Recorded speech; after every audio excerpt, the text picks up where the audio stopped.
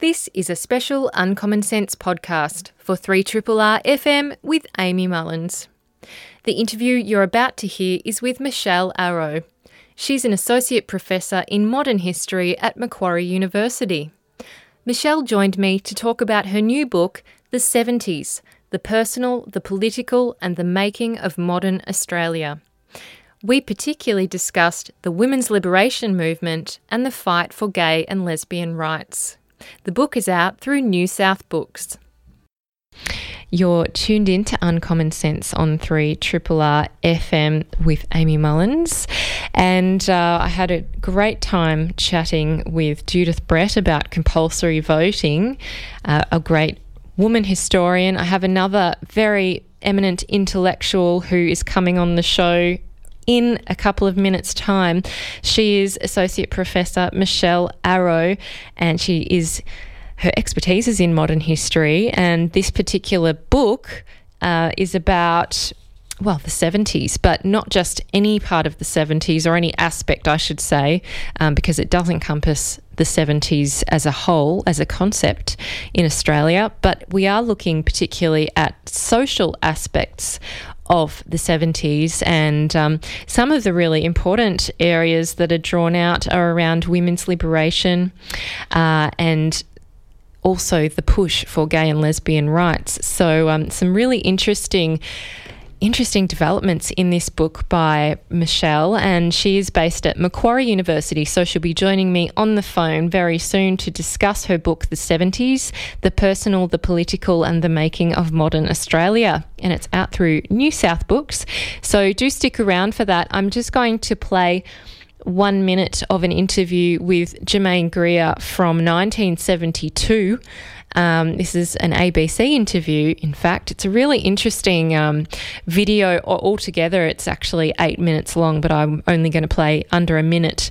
But if you are interested, I'll post up the link to the whole thing. But yes, this is an interesting part of an interview with Germaine Greer, and it's about women's liberation and how her book, The Female Eunuch, is impacting Australians and making women particularly, and also men, think about what women's liberation really means to them. I hear a lot of men say now, this has brought a sort of unrest into my household. My wife was happy before she realised that while the children were little, she had to stay at home because we both think that, children need the mother and so forth. And then she thought she'd go out and work. But I heard a lot of young men saying this. Now, my household sort of upset since Germaine Greer came. Everyone's talking about women's liberation. The women are getting together to talk about women's liberation. I wish that was true. I think it is true. Well, I think what men mistake for happiness was, in fact, resignation and patience. And now women are beginning to feel that patience is not the answer.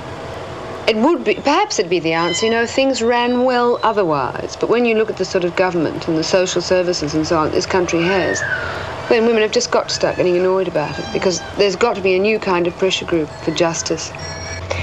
I'm very pleased to have with me on the phone from Macquarie University, Associate Professor Michelle Arrow, and she's written a book called The Seventies, The Personal, the Political and the Making of Modern Australia.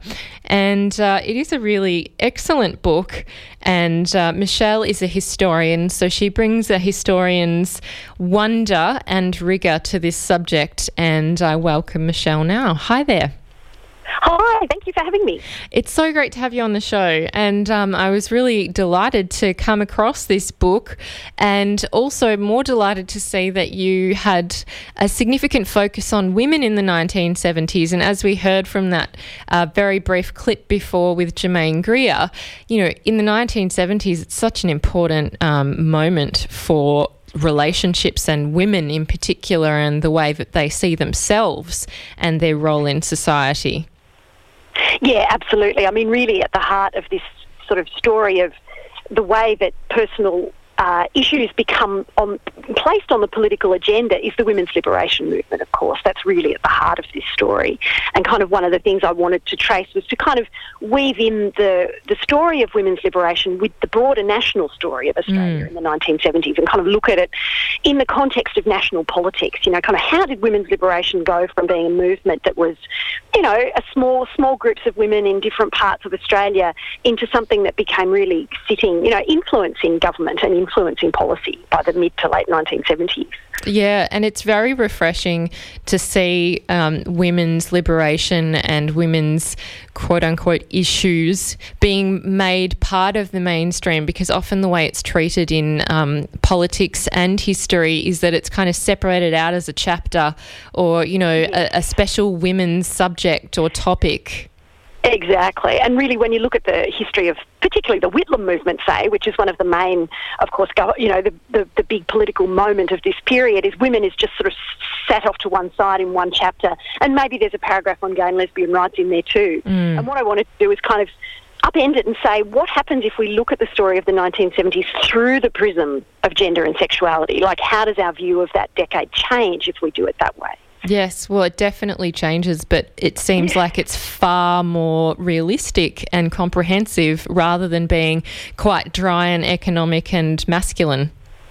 Yeah, I was really keen to try and bring in the stories of ordinary people's response to these transformations. You know, that there is Germaine Greer is in the book and Dennis Altman is in the book, and, you know, there are a number of high-profile women there and people who are part of activist movements. But what I wanted to also do is kind of say, well, what's the impact of the Whitlam government on a person who was, you know, living in suburbs in Sydney, and how did that, you know, kind of change their lives? And the sort of looking at politics in a very holistic way, I suppose, and sort of getting our idea of what happens in the 70s away from strictly an economic or a sort of political disaster story, which is the way we think about Whitlam and the dismissal, to kind of really say, actually, if we look at it in this different way, the picture is transformed. Yes, it is, yeah. We do tend to fixate on the constitutional crisis and the involvement of our Governor-General rather than, you know, what was really happening for people. Yeah, I think that's right. And I mean, you know, I also, in the book, I have a moment where, you know, Whitlam's Women's Affairs advisor actually warned Whitlam before the dismissal. She's like, he's going to sack you, because she kind of had a personal relationship with John Kerr. But Whitlam was like, no, that's not going to happen. So again, one of those things, the ways that gender sort of plays out, as she says, if I'd been a man and a political staffer, maybe he would have listened to me, you know, and maybe he would have taken me more seriously. So, you know, again, it's not just the sort of what was life like on the ground, but actually that the ways people thought about gender reshaped the way that politics, you know, the way the dismissal sort of might have played out. It's amazing, really, isn't it? Yeah, it is really. It was a really great little detail. It was like, oh, okay, that's interesting. That should be a headline in a newspaper one day. It sort of has been. Reed has done interviews about it in the past, but I just wanted to bring that back into the story. You know, it seemed like a nice little detail to talk about.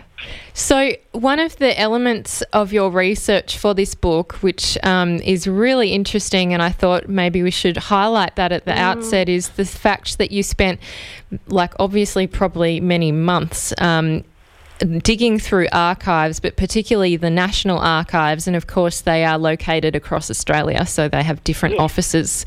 But you weren't in the Canberra one, you were in one based in New South Wales, and there was this great set of documents, and it must have been huge, I'm guessing, around a royal commission that had been established by the Whitlam Labor government. It's called the Royal Commission on Human Relationships. I didn't realise we had that as a royal commission. How did you even stumble across that fact yourself? Look, it's one of those things that people forget that it happened, and people don't. You know, there was so much going on in the Whitlam period that I think people just, what, Royal Commission on Human Relationships? That's a small subject, you know, just add that to the pile of things that they were doing. So I read about the Royal Commission in a sort of a few paragraphs in a big general history of Australia, and I was like, gee, that's interesting. Has anyone written about that? And I found that not really anybody had done anything on it, partly because the archives are, you know, the National Archives are closed for 30 years after the material's created. So I was sort of investigating it at the very moment where the material could be read by researchers. You know, the 30-year period had passed. And so what I did was spend months in the National Archives in the Sydney branch. And one of the things that this Royal Commission did, it was this inquiry into what they, human relationships in medical, social, sexual, family aspects of human relationships. Initially, it started as an inquiry into abortion. There was an attempt to pass law reform on abortion that failed. And in that debate, they kind of couldn't work out even basic things like how many abortions were happening in Australia every year. And so they thought, let's have an inquiry that can answer that question, as long as, alongside a whole lot of other questions. And so the Royal Commission on Human Relationships was the result. It had 2 female commissioners and 1 male, a journalist, a judge, and an Anglican priest. And for months, they travelled around the country. They accepted submissions from members of the general public as well as from activist groups and social, organisations about those questions. They had posters around the place that you could see that said, "What do you think? Tell us what you think about all these different aspects of human relationships and write to us." And people did. They turned up to open hearings and they gave some, testimony in public. They wrote submissions to the Royal Commission. They turned up to open house hearings where you could just turn up and tell a brief story, about yourself. You didn't necessarily have to make a whole submission. They were very keen to hear from lots of different people.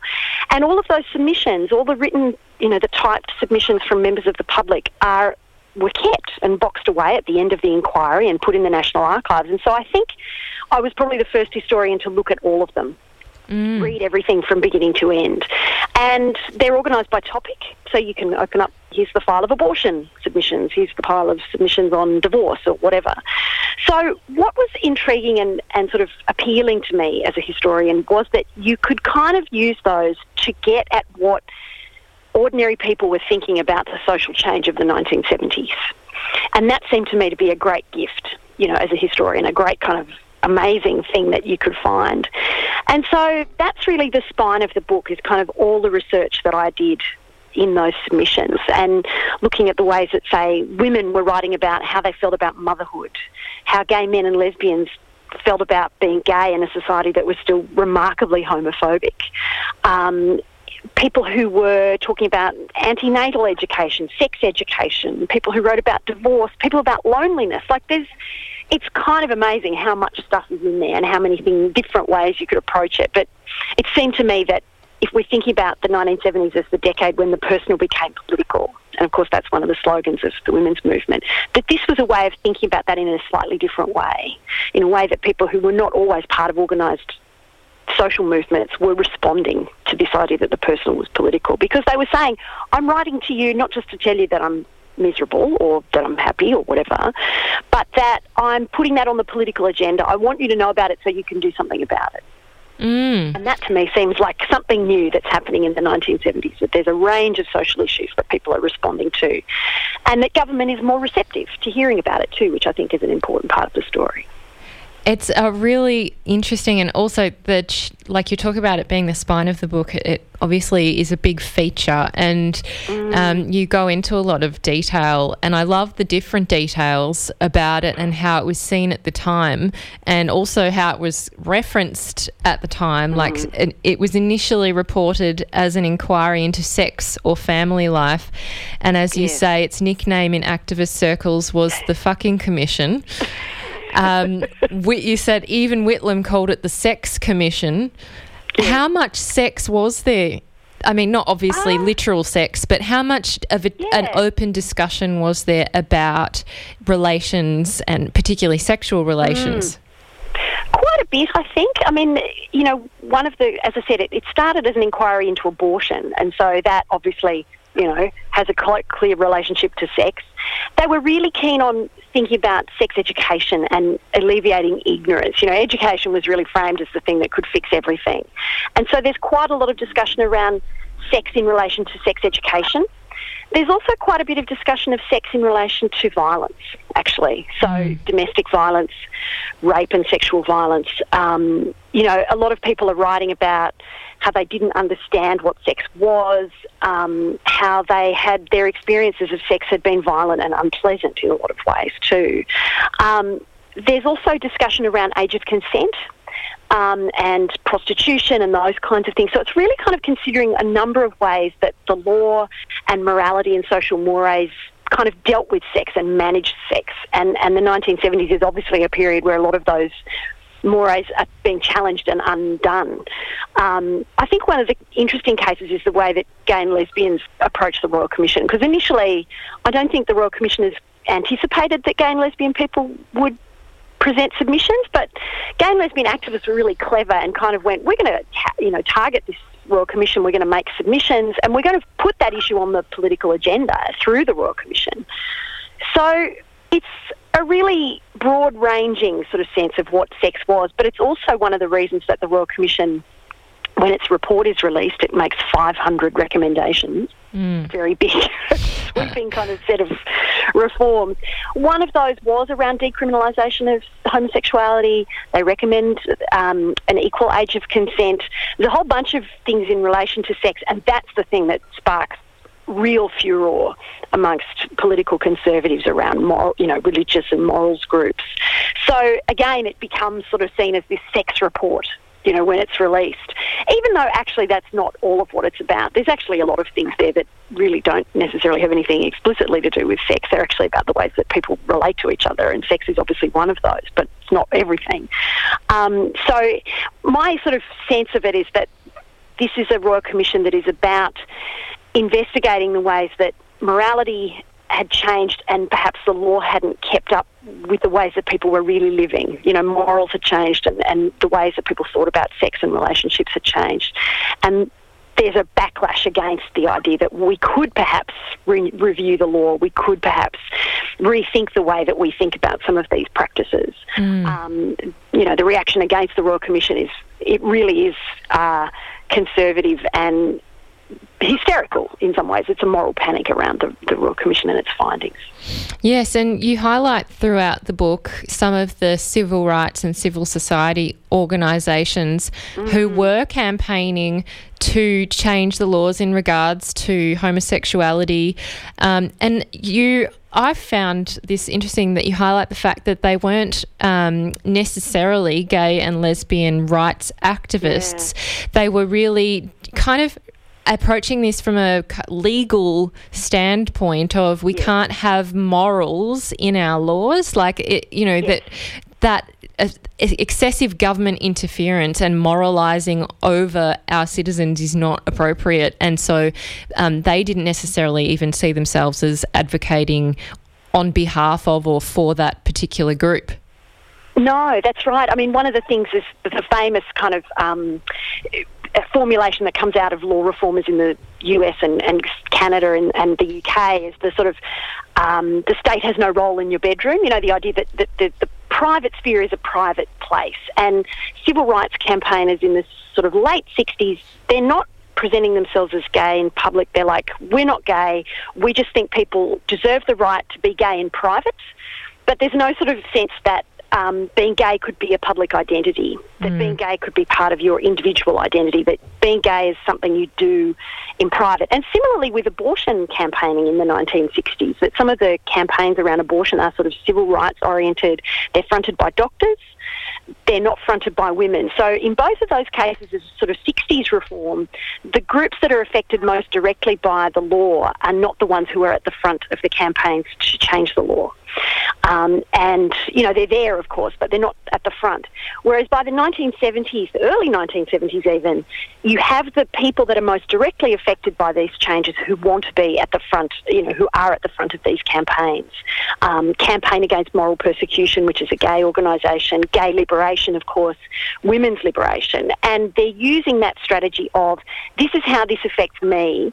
The personal is political because, I can't be the way I want to be in private or public because you're oppressing my identity. So it's a really big change in the way that gay and lesbian groups are sort of seeing their relationship to the state and to privacy, really. They're kind of saying, look, that private identity means nothing if I can't express it publicly. And similarly, when you just mentioned there abortion, it wasn't at that particular point women's rights groups saying, it should be women's right to choose. And, that wasn't the forefront of that part of the argument, it was, as you said, doctors saying, well, you know, it's a last resort. You have to be pretty desperate to need to seek an abortion or want one. It is pretty shocking, really, that that's how that whole argument started out, when people are arguing for abortions or the right to have an abortion. I know. It's really interesting to me, that moment, that it's basically in the late 60s, those campaigns that produced the kind of clarification of the legal position of abortion were all about, could doctors avoid prosecution? It wasn't sort of about the woman's right to have an abortion. It was very much about medicalising that and sort of sitting that underneath the kind of control of doctors. And in some ways that doesn't change hugely over the Menahit ruling and the Levine ruling kind of clarified the circumstances under which doctors can perform an abortion. But it still isn't necessarily enshrined, as it is in the US with Roe v. Wade, as a women's right to have an abortion. Yeah. And that's where it's interesting that some of these very recent decriminalisation campaigns, you know, in Queensland around abortion, in South Australia at the moment, are so important, because in some ways it's the unfinished business of the 1970s around, you know, access to abortion, I think. Yes, well, we move into the early 1970s and there are developments in culture, and particularly popular culture, that you highlight, such as magazines like Clio and Forum, which begin in 1972 and 1973. That's obviously also relevant now, because we see Ita Buttrose is now the chair of the ABC, who was the editor of Clio. But I was really kind of interested in the different approaches they took to feminism, or women's liberation as it was called, and how, I guess, Clio was saying, we don't really want to tell you what to do or live your life, or what kind of feminism is right or wrong, which was also probably a smart move. Yeah. Given the disparate groups. In some ways, yeah.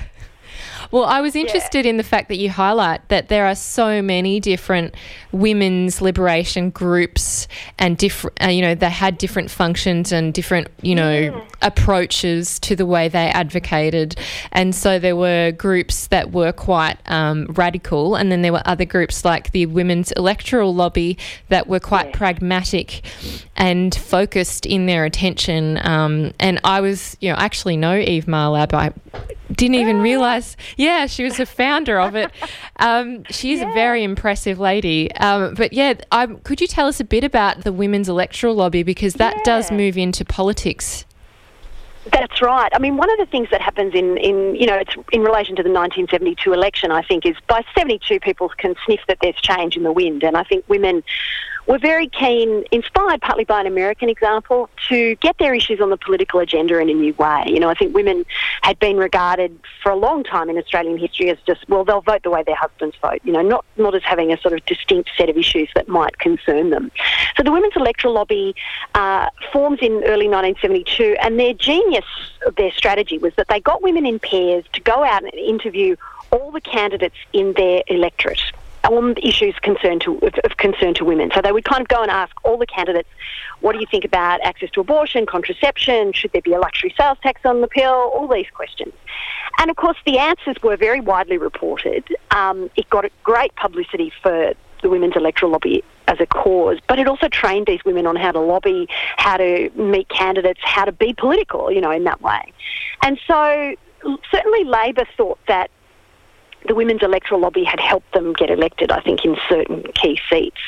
So it starts a process, I think, where Australian feminism is regarded sort of internationally for having a kind of pragmatic reformist character right from the very beginning. There's women's liberation, there's groups that don't want anything to do with the state. They're not interested in working with the state.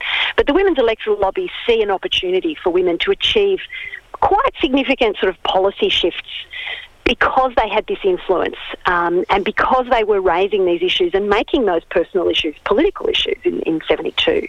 So they continue, of course, to do all that work. And I think it also lays the foundation for Whitlam appointing a women's affairs advisor as in his office. Elizabeth Reed, who gets the job, is the first women's advisor to a national political leader anywhere in the world when she's appointed in 1973. Partly that's, of course, because he has no female MPs in his first government. So important, I think, to be responsive to women's needs in other ways. But it's interesting because it does kind of put women's political issues on the political agenda in a way that they hadn't really been there before. And it's interesting that a group has been formed just this year called Women Vote, who are kind of saying they're doing the same thing. They want to kind of raise women's issues on the political agenda. And it's like, well, actually, that's quite an old strategy. You know, that's been around for a very long time. Through the Women's Electoral Lobby. Yes. Yeah, so fascinating that it becomes a big news story in 1972, and of course some MPs score very well. Whitlam scores really, incredibly well. The story was that William McMahon, who was the Prime Minister at the time, gave the survey to his secretary to fill out.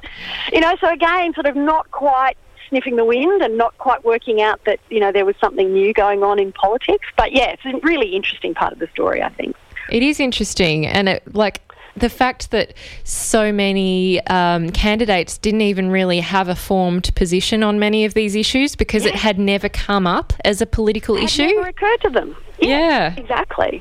Yeah, fascinating. I mean, most politicians now, I think, would probably at least pay lip service to the idea that they thought that those issues were important. In 72, lots of the candidates are just like, I don't know, I don't care, Exactly. Really yeah. And, well, it highlights your point that you interspersed throughout this book, which is the fact that what was personal and was seen as largely a private matter for individuals became political and part of government and government intervention. Yes, and governments are kind of forced to respond to a whole bunch of issues that really hadn't been front of mind before. And, sort of the Royal Commission is a good dramatisation of that. But in some ways, the Women's Electoral Lobby is another really good example of okay, there's all these things that we have to take into consideration that we haven't really thought about before. And the ways that something like the women's movement in that way manages to sort of reshape the way politics works in sort of subtle ways, I think. So, we ignore these issues around gender when we're thinking about broader political questions at our peril, because they actually have some really interesting things to tell us. Yeah, and when Gough Whitlam won that election in 1972 and he was waiting for all the results to be tallied, you highlight the fact that he actually became quite impatient and secured approval for a two-man ministry with his deputy Lance Barnard. And so that was so that they could really hit the ground running, so to speak, and start making changes immediately. And you highlight some of the changes that they make very quickly, some non-gender related, such as giving diplomatic recognition to communist China and promising independence to Papua New Guinea. They ended national service, pardoned all draft defaulters, which of course is relating to the Vietnam War, released imprisoned protesters, but they also lifted the sales tax from the contraceptive pill, reopened the equal pay case, which was before the Arbitration Commission, and what was really interesting, I was fascinated by, is that he briefed Mary Gaudron, who was a barrister and later sat on the High Court to argue for equal pay for work of equal value. It's pretty impressive to just get straight onto it. Exactly. And it was a really important, I think it was about saying to people who had supported him, I'm doing things for you already. And I think the Labor Party had taken the Labor Party a long time, I think, to shake off its sort of trade union, male-dominated image. And, that change is slowly happening in the 1960s as they're drawing in progressives and, people of the new middle class and stuff like that. But 72, those two very early legislative reforms were a way of saying, we recognise you and we are going to advocate for you. And so that's really part of the sort of longer transformation of the ALP too, which is so interesting. That's sort of part of the story this book tells, I think, the way that the two parties work out how are they going to accommodate this politics of gender and sexuality. Yeah. And so we kind of reach a bit of I'm going to have to bypass a lot of the Whitlam years because we're running out of time, but people can go back to the book and look into more detail. But in 1975, we know a big thing happens, which is the dismissal. But a lot of other things happened in that year that tend to have gotten missed or bypassed, or even bypassed at the time by their own politicians because of all the drama that was happening, and also that the economy had such a significant downturn. Like, as you highlight, there was was it stagflation? Yes. Yeah. Yes. So this idea of high unemployment and high inflation, nobody thought the two could happen at the same time, but of course it proved to be the case in 1974, which was a bit of a disaster. Yeah. That they were all relying on Keynesian rationality and logic to work. Yes. And of course by 1974 it is not working, and that's, that's really what, apart from the scandals, there are lots of things that are going wrong with the Whitlam government by late 1974-75, but certainly the failure of that economic orthodoxy and the end of the long boom is sort of its curtains really for the government at that point.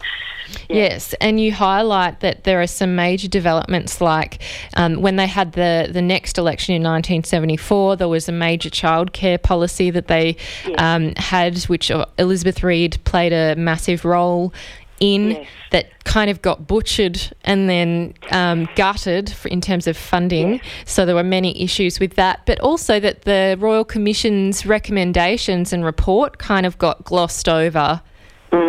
I was pretty disappointed to hear that, given how much effort went in. I know. It's a pretty... the Royal Commission is one of the victims of the dismissal, really, because Fraser comes in and sort of has a razor gang and wants to cut lots of stuff, rein government spending in. So he cuts the Royal Commission short by 12 months, says it has to report a year earlier. So they're all still doing hearings, around this time, and there's reports that they couldn't even pay their phone bill in February 1976, and so it all becomes very uncertain what's going to happen. And so the Royal Commission is cut short, and then it's reporting early, and then it kind of, when they release their final report, it ends up being leaked, or parts of it get leaked, so it is used as a political weapon, really, in 1977. So it's all a bit of a sad story, and it's kind of part of the broader, what I kind of would call sort of backlash politics in the late 1970s, where, the Fraser government is trying to work out how do they come to terms with all this, and in some ways they end up scapegoating, unemployed people, and single mums get hassled, and a lot of government services that had only just been funded in the sort of mid-1970s, like women's refuges. The funding future for those things is by no means certain in the late 1970s. So one of the things that happens in the late 70s is a lot of the new stuff that happens that recognises this new politics around gender is sort of uncertain, and in some cases it's wound back in the late 1970s, early 80s. Yes. So it's a bit of a bleaker part of the story towards the end of the decade, I think. Well, yeah, you can't unfortunately rewrite history in this case because it actually happened. But it is a very engaging way to write about it, and it's also, I think, very balanced. But one of the things that's so important at the moment is things like single mothers, and obviously motherhood came up a lot, rightfully so, and the single mother benefit was something which had a huge impact, as did things like making tertiary education free for women. And so we're seeing, at the moment, this kind of like penalties for being a single mother in terms of our welfare system. But Whitlam and the way that he approached single mothers was entirely different. Yes, it was. The Supporting Mothers Benefit was a really crucial initiative to allow women who were either pregnant and unmarried mothers to keep their children. Adoption and the sort of forced relinquishment of babies is one of the things that, of course, and we know because of the apology to, relinquishing mothers and their children, that had enormous adverse social impacts. And so that was sort of designed, I think, to try and help mothers who were not supported by a husband to live with some dignity and independence. And again, living without a male breadwinner, I think Australian society had been so structured around the idea of the male breadwinner, and women, well, you didn't need to give them equal pay because they're living with a husband anyway, and so, it just assumed female dependence. And the Supporting Mothers Benefit is part of sort of saying women don't necessarily have to be dependent on a man, but the state can step in and do that if they, need it. And the other part of your question, there was the Supporting Mothers Benefit and... tertiary education for women, boosting women's engagement in the workforce and other things. Exactly. And that was really one of the big... if we think about I think in some ways the history of that making tertiary education free was thought to benefit the working class, and I think probably the analysis suggests that who it really benefited were women more than, say, working class people more broadly, was that actually it was mothers and women more broadly who really benefited from that opening them up of tertiary education. You see lots of mums with kids going into higher education and, going back to study after having children, and I think it had a very significant long-term impact on Australia. And as you say, it opened up careers to women that may not have been possible beforehand. Absolutely. And it also meant that, you highlight the fact that mature age women, who had children, were mothers, actually then decided to go back and study and, do amazing things. Yes, exactly. And, there's interesting stuff around, they were forming childcare collectives on campus and, bringing new kinds of politics. And that's when women's studies at university really flourishes, because it's partly around all these women going back into university and kind of rediscovering the world, through feminism. Yeah. Michelle, I wish I could talk to you for hours, because I just am loving it. Obviously, you have a great subject to work with, but you've also put it together in such a way that it makes it just so fascinating and very much a joy to read. Oh, good. I'm so pleased to hear you say that.